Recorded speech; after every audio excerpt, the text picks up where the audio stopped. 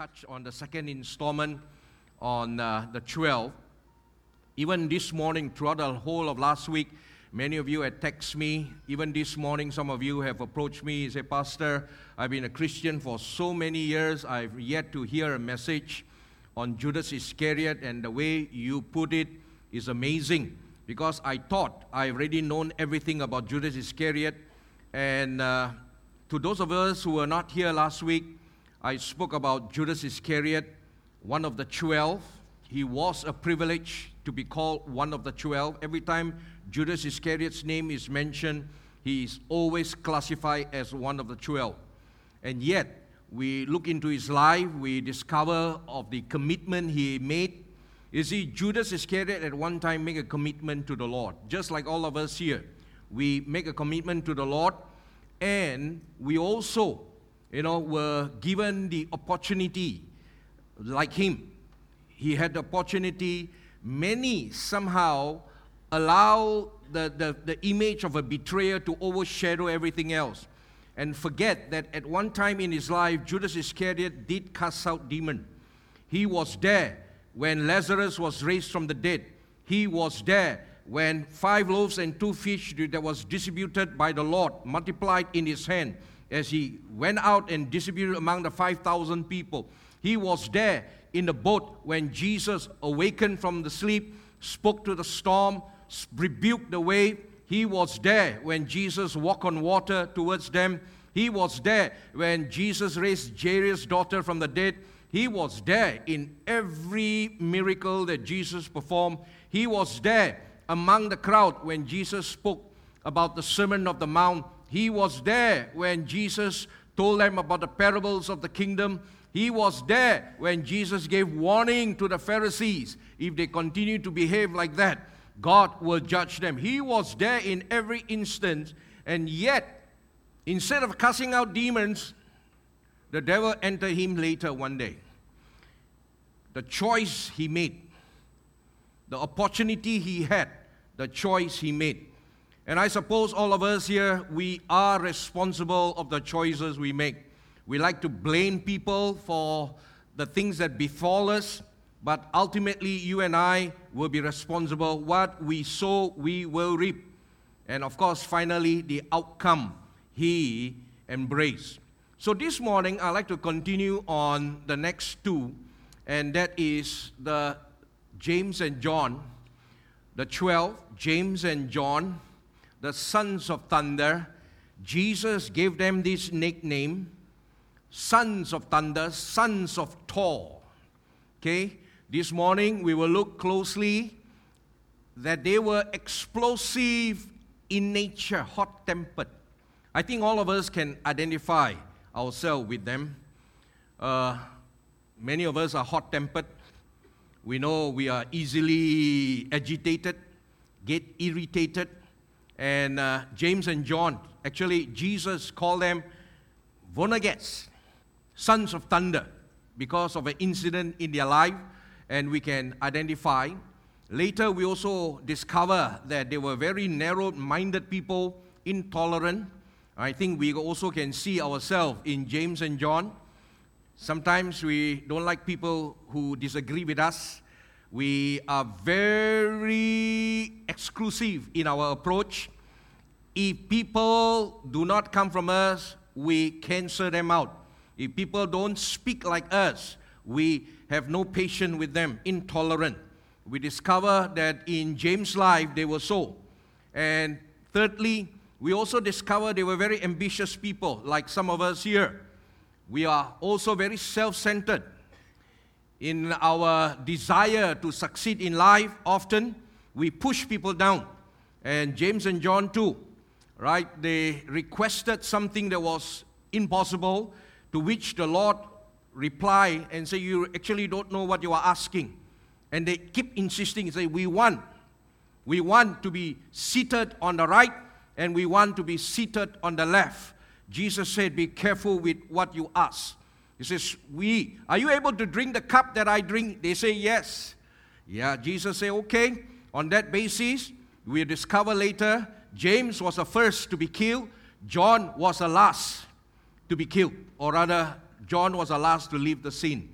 And so in these three areas, we will see ourselves in James and John. Let's begin with nickname. It's a substitute for a proper name. Vonages, commonly used to express affection. We Malaysians are very fond of nickname. In Kota Bharu, there is an old man retired. Whenever he comes to church, he will give out vitamin C. And so we have a name for him, Mr. Vitamin C. Because he's always giving out vitamin C to everyone that comes. I don't know where he gets his supply from, but we call him. And so when he's not in church, we say, where is vitamin C? Thank God we don't have one here. But that's a nickname given, a term that expresses affection. It's a form of endearment and amusement. Jesus called them sons of thunder.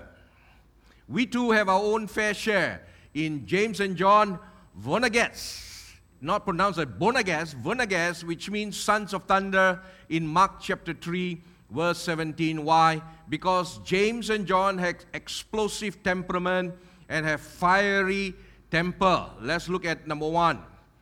They were explosive in nature, and there was one incident that Jesus sent them to a city called Samaria, and they did not welcome Jesus. And so when the disciples, James and John, saw it, they asked, Lord, they were furious, Lord, do you want us to call fire on them from heaven to destroy them? Jesus turned and rebuked. Now, rebuke is a very strong word. Rebuked them and said, you don't know what spirit you have. For the Son of Man came to save, not destroy. And if you look into the context, some older translations say, Lord, shall we call fire like Elijah and destroy them? You see, fire from heaven in the Old Testament was a form of judgment. Sodom and Gomorrah, God sent fire. In the first king, when the young people make fun of prophet Elijah, they call him bald-headed, botak. Some of you may get offended, I'm not referring to you. But when they call Elijah botak, Elijah turned and pointed his finger into heaven. Fire came and consumed, 50 of them were destroyed. Judgment. And we also know that in the times of tribulation, the false prophet had the ability to call fire. And then at the end of millennium, we find that God will also send fire from heaven. But fire is not always judgment. Fire is also sacrifice. You find that David, after he made amendments with God at the threshing hole of Aruna, began to prepare a sacrifice. Even though the owner offered him the place for free, he says, no, I will not offer to God anything that costs me nothing. And so he prepared the sacrifice, and we read in the scripture, God was so pleased, God sent fire and consumed the sacrifice. And then later his son Solomon, at the dedication of the temple, pray a beautiful prayer, and how he wanted to please God. And we read in Second Kings, God sent fire and also to consume the sacrifice. The glory of God filled the temple. And then we also read in 1 Kings chapter 19 at Carmel, Mount Carmel, at the confrontation between the false prophet of Baal and Elijah. And the challenge is, whoever God that answers by fire, he will be God. And you know the story from morning to evening. The prophets of Baal call and call. There was no fire from heaven. And when the noontime came before the sacrifice, Elijah prayed a very short prayer. It says, God, answer so that your people may know that you are God. If you count the number of words, it's only, I think the last time I counted was 16 or 17 words. God, you answer, let the people know that you are God. The moment he finished praying, fire from heaven came and consumed the sacrifice.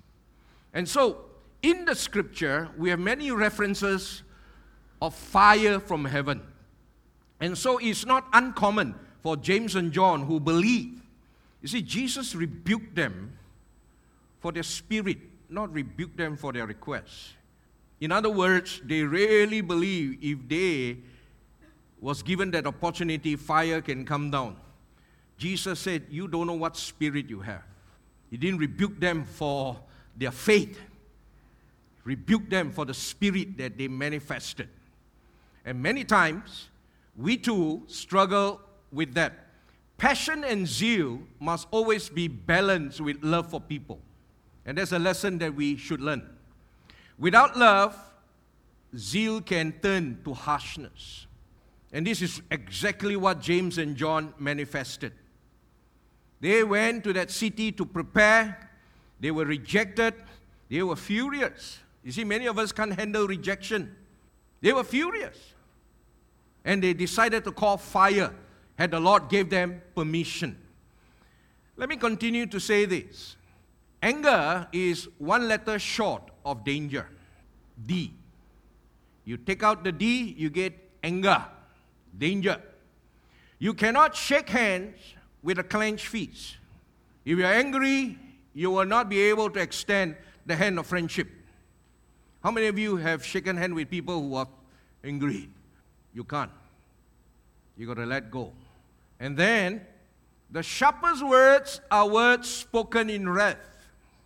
Many times when we are angry, we let words out that we later regret. We wish that we can take some of the words back. Sometimes when we get angry with our wife or our husband, we say things. And husband, we need mercy. Because those words that we use, if the wife uses it on us, by tomorrow we will forget. But not the wives. 30 years in their memory bank, they still remember. And so sometimes when argument come out, or they reminded us, we say this, even the occasion and even the timing. And we live to regret those sharp words we never are able to take back. Fastest horse, the Chinese proverbs say, fastest horse cannot even catch the words spoken in anger. Chinese proverbs. A few days ago, you read of a story of a 41-year-old IT man. This is so common, road rage on our roads. Got involved in a minor accident. They came out, argued with one another. Then they got back into their car. And then after that, the other guy not happy, took out a bat and started hitting the other car. And that car don't know how to respond, used that car to crush him. And today, they are staring at a murder charge. All angry people. Probably when they were going through all that, they never thought it would end up like that. The future of that family destroyed. Why? In a moment of anger, they did things which now they are staring at the murder charge. Almost turned racial in Malaysia. We are a few days from our National Day. After 62 years, the makeup of this nation is still at a very fragile stage. Anything you say can turn racial. Anything you say can turn religious. So after 62 years, we have not arrived. That's why we need to pray for this nation. Angry words, once exchanged, we live to regret it. So the question is, how many times we too have wanted to call down fire on someone that is against us? James and John were like that. They cannot accept no. They cannot accept rejection. They cannot accept someone who disliked them. And the moment you cross them or you offend them, you had it. Next time or next Sunday when they see you in church, they see you, they walk the other side. If you sit here, they sit there. Why? Angry. Anger. James and John were like that. Now, what's the point of me looking into the life of the 12? You know, I often wonder, why? I've not heard pastors in all my 40 over years of being a Christian, or even almost I've never heard a pastor preaching a series on the 12. And I asked myself, why? Well, there is hope. Because if Jesus can deal with these 12 and transform them into a force that turn the world upside down, then you and I have hope. Because by the time the Lord is finished with these 12, He ascended into heaven, and if the angel would ask Him, Lord, do you have any plan B? Looking at these 12, right to the very last moment, you are not quite sure of them. They forsook you, Lord. They fled for their life, You don't have plan B. No, I don't have plan B. And yet, at the day of Pentecost, they turned the world around. And today, Christianity spread the far corners of the earth based on the life of these 12 people when the Holy Spirit came. And so, if God can turn these people around, God can do it with us. Can I hear an amen? Some of us are hot-tempered. By the time the Lord deal with us, we'll be okay. Hallelujah. And so, how many times? We are also narrow-minded and intolerant people. There are another instance in the life of James and John. We read there. Teacher, John asks, we saw a man driving out demons in your name, and we told him to stop because he was not one of us. And how many times we look at people, even in the church, hey, how come he's not one of us? Unfortunately, the Christian kingdom, the one that we are living in, is a very narrowed one. Very few Christians think kingdom-minded. Sometimes the churches we grow in are very narrow-minded. We cannot afford to see another church down the road growing. We cannot stand if another church is prospering, if another church is doing better than us. We should stop and think. We should be able to say, praise the Lord. Why? Because the kingdom of God is advancing. We must think kingdom. But unfortunately, we are very church conscious. So if our church is not prospering, if our church is not growing, and when someone else is, we get very angry. Same thing applies to our children. Our children are not doing well, not getting straight A's, not getting scholarship. In a cell group, we sit there listening, and then one sister opened her mouth and said, God is so good. My daughter got straight A's and got JPA scholarship. In your heart, you say, why God never blessed my son? Why? So sometimes when we see people putting, their promotion and their blessing on Facebook, especially in media, Instagram, Facebook, when we see God blessing them, like someone last week, God blessed her with a Lexus. Why so excited inside? Hallelujah. Her. Yeah, I'm not looking at you, I'm looking at her. Sister, rejoice with you. Come on. Stand up.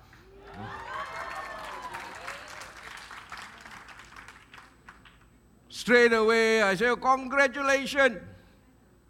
Hallelujah. Not, hey, why Lord, not me? Bless. She got it in a what? In a sales. Amen.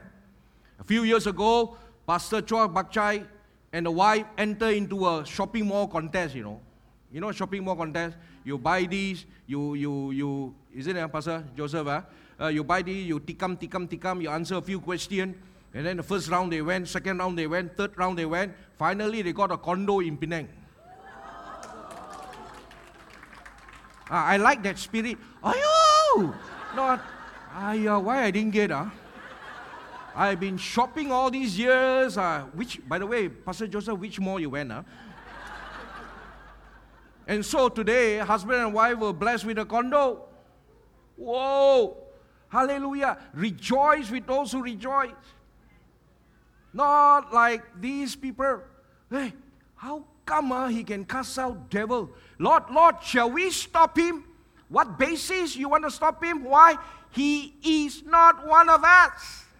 We should stop him because he's not from my cell group. We should stop him because he's not from ours. How can he be blessed? Only ours member can be blessed. It sounds ridiculous, right? How can How can? And so James and John came with that kind of a mentality. If he is not one of us, he should not be blessed. What kind of theology you have? Do we stop? You know what Jesus said? Come on. Everybody say, do not stop him. Why? Because no one who does miracle in my name can in the next moment say anything bad about me. For whoever is not against me is for me. You see, the Lord is very inclusive. Hey, guys, don't get worked up. But he's not one of us. Never mind. He's not from Harvest. Never mind. But the church is growing by leaps and bounds. Pastor, the church full. Never mind. Because the kingdom of God is advancing. Hallelujah. If only we can start looking at the Christian church in that manner. If we are not doing it, they are winning. Praise God. Because you know what? At the end of the day, the calculation is the kingdom of God is advancing. Maybe not yours. If someone else's family is being blessed, praise God. Hallelujah. Praise God. To be the ability to rejoice, not get jealous, envious. And so James and John were like that. They operate in that kind of a mindset. So how many times we too have stopped people from serving God just because they were not one of us? Exclusive. Not one of us. The Church of Jesus Christ must come to a place where, irregardless of denomination, you see, the Christian churches are so divided. People mock us because we are hundreds and hundreds of denominations. May we go beyond denomination and say, if you believe in Jesus, I believe in Jesus, brother, we are brothers and sisters. But you don't speak in tongue. It's okay. You believe in Jesus? Yeah. Praise God. You're a Baptist? It's all right. Why? Because we still believe in God. It's very important for us to realize that. Thirdly, if you look into your life again, James and John, sons of Zebedee, came up to him one day. Now this is very interesting because in Mark Gospel, it's written they came to Jesus. In Matthew, they sent their mother. You see? Because Salome was Jesus' auntie, Mary's sister. So actually, James and John and Jesus were cousins. And so they thought, if auntie asked Jesus, maybe Jesus will be more inclined to listen. And how many times we also use people's name? You can't get ding tongue. Hey, Pastor Lindsay Ken. Hey, you're not supposed to park here, Pastor Lindsay Ken. You want to sign up for kindergarten or our academy, or you go to the home. Hey, Pastor Ellen say give discount. Don't use my name in vain. We like to use people's name. And so here, they say, teacher, we want you. Wow, look at the words they use. Not, Lord, can I? Not asking, They are ordering. We want you to do for us whatever we ask you. And some Christians have that kind of a mindset.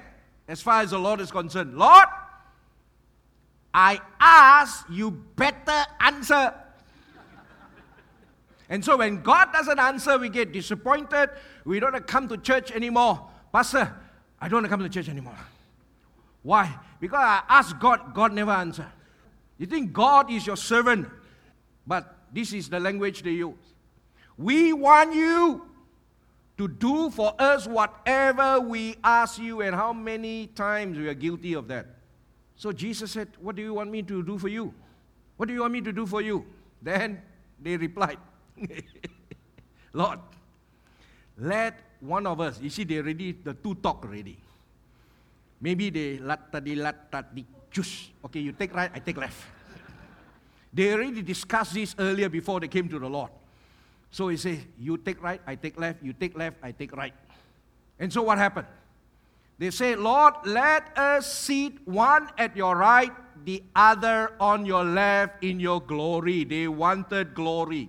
Now, if they have asked the Lord privately, not so bad, This one, there were 12 there. Can you imagine? There were 12 there. Then they asked the other 10. Can you imagine if you were there? There were 12 there. And then you asked James and John, say, Lord, we want you to do what we ask of you. And Jesus said, what do you want? We want to sit one on the right, one on the left. The other 10 say, really? Now, if Peter was there, he would be probably furious because he was one of the closest disciples, 3 in the inner circle. That's why we read their request make people angry. We read in the scripture, they were indignant at the request. How dare you? Now, if you were Andrew, you know Andrew, why Andrew? Because Andrew was the first disciple. He was, in John chapter 1, he was the first. Now, first usually have privilege, First come. He was the first. And then he will probably say, excuse me, who's the chairman of the board? Hey, I was there, I was in before you all came in. No respect. One on the right, one on the left. Where I sit? Backside. Because they were furious. They were asking for position of power, glory. You know what Jesus said? You don't know what you're asking. Earlier, Jesus said, you don't know what spirit you have. Some of us don't know what spirit we have. Now, he said, you don't know what you're asking. But they argue back.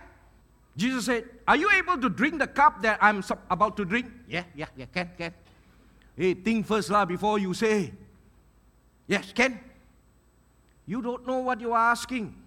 They say, can. And so what happened? James and John asked for preeminence. They wanted to sit on the right throne. We people like seats of honor. We get offended when we are given the wrong place to sit. VIP seat, VVIP. So sometimes when we are not given the right seat, we get offended. James and John wanted the right seat. One on the left, one on the right. And they also wanted proximity with the Lord. They wanted to be as close as possible to be with the Lord. Thirdly, they wanted power because at the right hand, it signifies power, favor. We want position of favor. And we Asians are very particular who sit where, very important. Very important where we sit because symbolizes power and favor. And so James and John were not different. So Jesus said to them, you don't know what you are asking, but the more important truth is this. When the 10 heard it, they were angry. They were angry with James and John. You see, many times what we ask can be very offensive. Seriously. We offend God, we offend those who are around us by our requests. Offensive. So lesson that we can learn this morning is desire and ambition must be balanced with humility. Nothing wrong being ambitious. Seriously. In fact, Asian parents school their children straight A's, A1, not A minus, A1. We even have a tuition center called A1. A1. You must have A1. Nothing less is not counted. And so it's okay to be ambitious. But when your ambition gets in the way, where your priority is, I must get to the top at all means. Even if it means I step on others to get there, I'll do it. If I have to press you down and gossip and slander about you, I will do it. And so James and John make a request and incur the wrath. Let's not be too ambitious. God will bless us. Can I hear amen? If you walk right with God, God will honor you, God will bless you, God will favor you, but you and I don't need to make people angry. Otherwise, it will lead to an attitude of exclusiveness and pride. Lesson number 2, it causes division and bickering among people. What we ask. And you and I know we live in a nation, we are very sensitive. You cannot ask anything. Apa China mau lagi? Apa India mau lagi? We are very sensitive. We dare not ask anything. But we work for it, we pray, and today, the Chinese and the Indian and the Lion, we are blessed by God in spite of the political situation in this country. Hallelujah. Amen. Some of the people are still in the cabinet. Why? Because they know that God placed them. That's why you need to come next week when Baru Bian, he never expected a day he will come and sit in the seat of power in Putrajaya. He was just serving God. He was a lawyer defending the people in Sarawak. Never see a day that God will honor him. So it's very important for us to recognize that. Let's go on. James and John probably thought they were special because they were part of the inner circle. What made them make the request? Why? Because they consider themselves special. And friends, it's a very dangerous thing when we consider ourselves special. Number one, they thought they were there. Only three of them were there. James, Peter, and John. Jesus called them particularly inside the room. The rest went outside. So there is a sense of importance there. Because they can turn to the other nine and say, you there or not? You there or not? You're not there, okay? Keep quiet. I was there, no? When Jesus lifted up Jairus' daughter and say, rise up, we saw. And then, were you there or not? When Jesus called Peter, James, and me, we went up to the mount, Where were you? Where were you? We went up in the mount, And there, Jesus, and then Elijah, and then Moses. Fantastic revelation. And then, wow, Jesus radiant. Glory, man, we have never seen. You there or not? You there or not? You didn't see it, right? And then, were you there? Peter, James, and John. You read this in Mark chapter 14. Were you there or not? The Lord said, let's go to the garden. And then he stopped here. The eight of you, you say you stay here. And then he took three of us, special one. He said, let's go further. And then he put us there. And then he himself went a little bit further. You there or not? You there or not? But the point is, what were you doing there? All of them sleeping. But they felt they were special. Some of us feel we are special. Hello, we are special.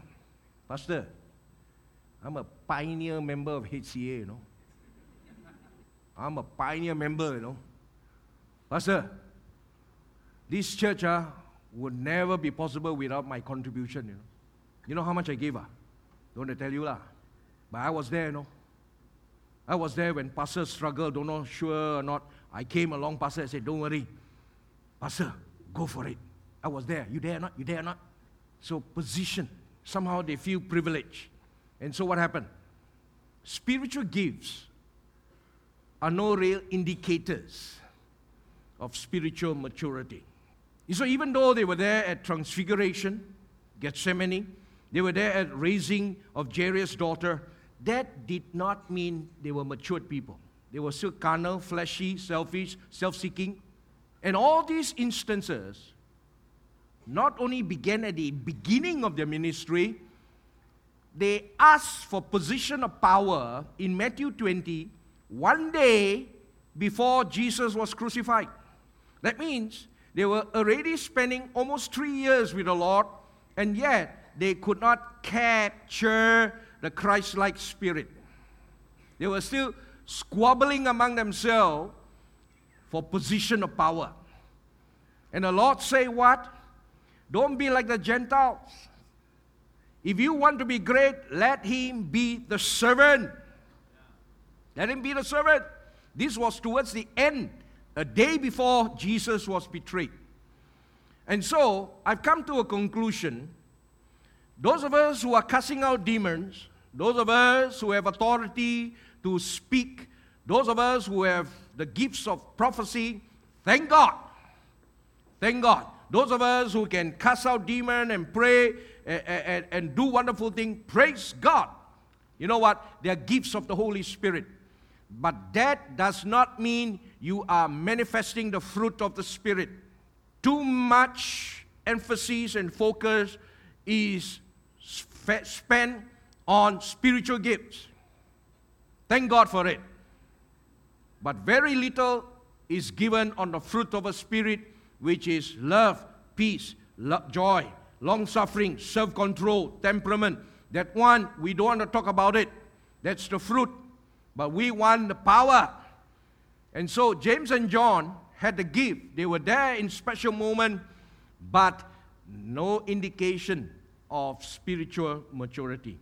And that's why the church sometimes, when the testing comes, when tribulation comes, you'll find very quickly they will fall. They will fall. That's why, what happened? When the soldiers came to the Garden of Gethsemane, everyone fled. Can you imagine? Everyone fled. The ones who saw Jesus casting out demons, Jesus stilling the storm, Jesus raising Lazarus from the dead, and yet they ran.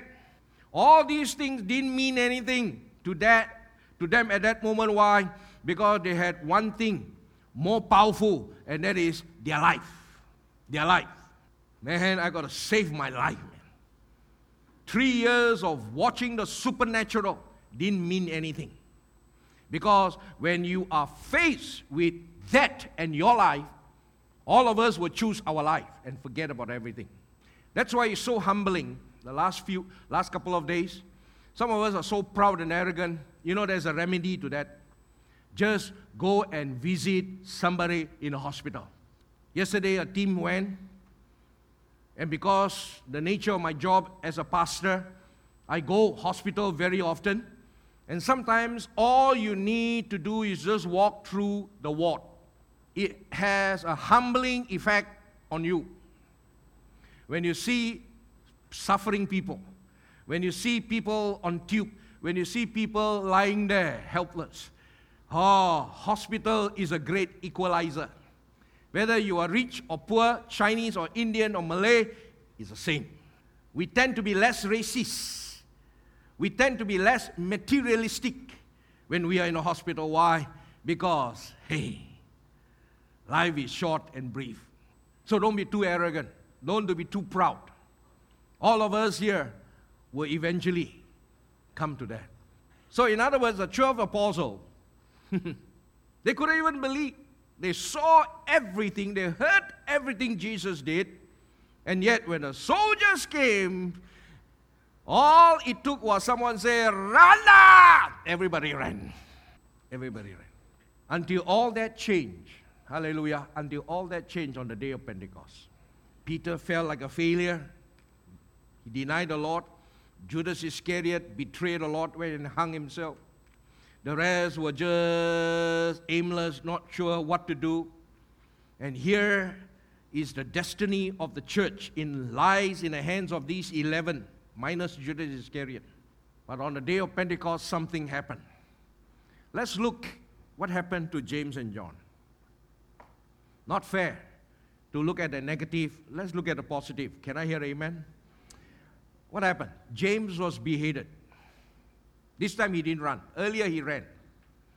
This time in Jerusalem, we read in Acts chapter 12, Herod had James, the brother of John, put to death with a sword. This time they didn't run anywhere. In fact, he went willingly. He was the first of the 12 to be martyred.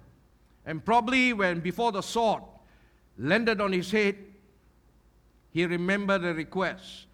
Sit on the right hand. And Jesus said, "You sure you are able to drink this cup that I'm drinking?" Can, Pastor, can. And his head rolled. First martyr. What happened to John? This guy, compared to his brother James was the first to die. John was the last to die. Fair. One go first, one remain. He was the only apostle who died a natural death at old age. What happened to him? He served the church in Jerusalem. He remained in Jerusalem. He outlived 4 emperors. Seriously. He was blessed with long life. He lived right to a ripe old age of 98 years old. outlived 4 emperors, and it is told that he remained in Ephesus. He led the church there for some time, John. And then later, there was a change. Later he wrote 1 John, 2 John, 3 John, and the Gospel of John. He wrote, later he was exiled to the Isle of Patmos, where he wrote the book of Revelation. 5 books he wrote, John. 5 books he wrote. And his fiery temperament and ambition later gave way to humility, which characterized his ministry in the later years. In fact, there was one incident when Jesus was hung at the cross. Only one disciple was near the cross. The rest were ladies.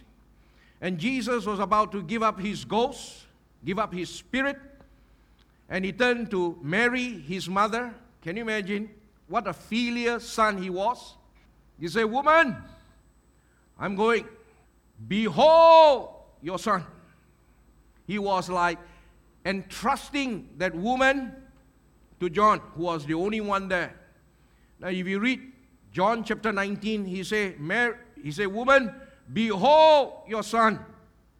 And then he turned to John, "John, behold your mother." And it is said, if you read the scripture, Mary followed John from that day onwards. Now, if you are the Lord, would you entrust your mother to someone who is a bit short? Would you entrust your mother to someone who is self-seeking and ambitious? You see, by then, Jesus knew John would turn around. Later, when he wrote 1 John, 2 John, 3 John, you know what's the message of 1 John, 2 John, 3 John? No more hot temper, John. God is love. Beloved, love one another. Children, love is of God. Whoever that love is of God and is born of the Spirit. So his message was later, love, love, love. Children, love one another, not fight one another, not compete with one another, not push one another, love one another. That was John's message. You read 1 John, 2 John, 3 John. You see, by the time the Holy Spirit is done with John, he was called, you know what? Not the sons of thunder. No, he was called the apostle of love. And you know what? By the time the Lord is finished with us, we too can be transformed. Amen. A hot temper fella. By the time the Holy Spirit deals with us, we'll be so nice. Sometimes they look at us and say, "Oh, yo, doctor, you're so nice." Mrs. Gun say, "You don't know him yet." If you had known him those many years, oh, yo, proud, arrogant. You know, Pastor Allen went and see him. He also know IC. Serious. Not an easy character those days. Went to visit him in his house. Now he's a chairman. You know. Went to visit the house. Mrs. Gould was so loving in Kampong Kuantan, big house, XC Road those days. Big bungalow. He came back from his clinic during lunch, and my wife and I, Mrs. Gould said, "Darling, Pastor Allen is here." He was feeding his fish, and I was there in the hall.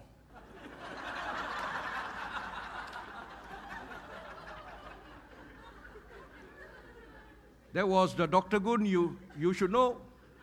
Now he greet everybody, "Hello, how are you? How are you?" Hello. Hello. Those days, you cross him, you finished. You are finished. He suffered no fools. Seriously, he suffered no fools. Today, he's always saying, "Give Chan, Pastor, give Chan." He's telling me, "Give Chan." So, there's hope. If there's hope for him, there's hope for all of us. Hallelujah. Hey, come on. This is a real transformation. Mrs. Gun, correct or not? Better don't ask her. But it is so true. Is it John towards his life mellowed down? Not because he's old, Some of us may be getting old, but still hot. Some of us may be old, still very selfish. Age has no bearing, actually, on selfishness. Some of us may be old, but very intolerant. But by the time the Holy Spirit finished that work, John, hallelujah, apostle of love. You see, Jesus, our Lord, saw John on what he can become, not because of the present state. And you know what? God sees you right now for what you and I can become. Some of us here, we look at your wife marry you for what you can become. Seriously. Some of us here, our wives are women of faith. When they took the risk to marry us, they were faithful. Why? Because they knew God will turn you around. Turn you around. Hallelujah. Why? Because they saw what you can become. You think your wife marry you because you're handsome? Think again. Some of us think we are full of charm, Well, we are God's answer to women. Our wife married her because they had faith. And today, when you are successful, hallelujah, remember that. They had faith in us. So God sees, hallelujah. Where is Gun? He went off already. What is he? He said, Mr. Lexus. I congratulated him. I said, wow, bless her. My wife won, my wife won, my wife won. I say, you got no chance to drive, man. My wife won. Hallelujah. Praise God. Look at James and John. So later, John became the beloved disciple. His message focused on love and compassion of the Lord. Read 1 John, 2 John, 3 John. You look at the language. Beloved, love one another. For love is of God. If anyone is born of God, he loves. You cannot say you love God and hate your brother. For perfect love casts out all fears. Love covers a multitude of sin, John. If you only know him earlier, how selfish he was, you know that this is a real transformation. Hallelujah. A real transformation. And I'm believing God, all of us here, by the time Lord Jesus is finished with us, we too will be transformed. Hallelujah. Wife, be encouraged. Your husband will eventually get there. Our children will be transformed. Our husband will be transformed. Our wife will be transformed. And this nation will be transformed. Because God is a good God. Can I get the musicians to come forward, please? Hallelujah. And so the early church dispersed. Let me quickly go. I'm going to close now. All right. Early church historian, all right, claimed that prior to the destruction of Jerusalem at 70 AD, where Jesus said in Matthew 24, that great tribulation will come. Actually, he saw ahead how the Romans will overrun Jerusalem. You better run to the mountain, And I read, you know how many people were killed on that day? 1.3 million Jews were killed. At the great tribulation that is mentioned in Matthew 24. Every stone, Jesus said, every stone in this temple will be overrun. Nothing will be left behind. And so, what happened? He fled. Pella, which is one of the 10 cities in Decapolis. If you read in Matthew 13, Mark 13, Matthew 24, Luke 21, Luke 19. And this is what happened to John. He fled to Decapolis. Okay? When the destruction came upon Jerusalem here. Then what happened? The early church dispersed because of the great persecution. Acts chapter 6. Great persecution, and the disciples were scattered throughout the region. Some went as far as Antioch, we read in Acts chapter 6. And so what happened? From there, God allowed the scattering for a purpose. You know why? And the people, as they went, they were preaching the gospel. So, All the while they were located in Jerusalem, persecution came with a blessing that as they were scattering as far as Antioch and all that, they took the gospel with them. And this is where John traveled and settled in Ephesus, which is Turkey. Jerusalem is somewhere around down here. Those of us who are familiar with the world map, John went to Asia, and this is where the Isle of Patmos, he was exiled. He wrote about the 7 churches, Revelation 2 and Revelation 3. All the 7 churches are here. Today, if you go to Turkey, you can see the ruins of these 7 churches. Ephesus is here, the church in Ephesus, Smyrna. And then what happened? If you go to Turkey, Ephesus is a ruin. Okay, you can see, you can walk through all these, the New Testament church. John went there, and about 600 AD, the Basilica of St. John was built on this mountain overlooking Ephesus. And this is the tomb of St. John. He died at a ripe old age. And this is where many historians believe Mary's house, because Mary followed John. After Jesus died and was crucified, Mary was taken care of by the Apostle John.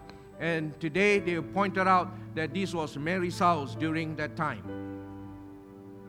Hallelujah. And this was John's writing room overlooking Ephesus, where the Gospel of John was likely written. Hallelujah. It is said, I got more photo, it is said that he was in the Isle of Patmos. He lived most of his life in a cave, where he got this vision of something of so frightening. If you read the book of Revelation, fiery, all this. If you read the book of Revelation, he was alone writing all this vision in that cave. Amen. So today, let's sing this song, Lord, I offer.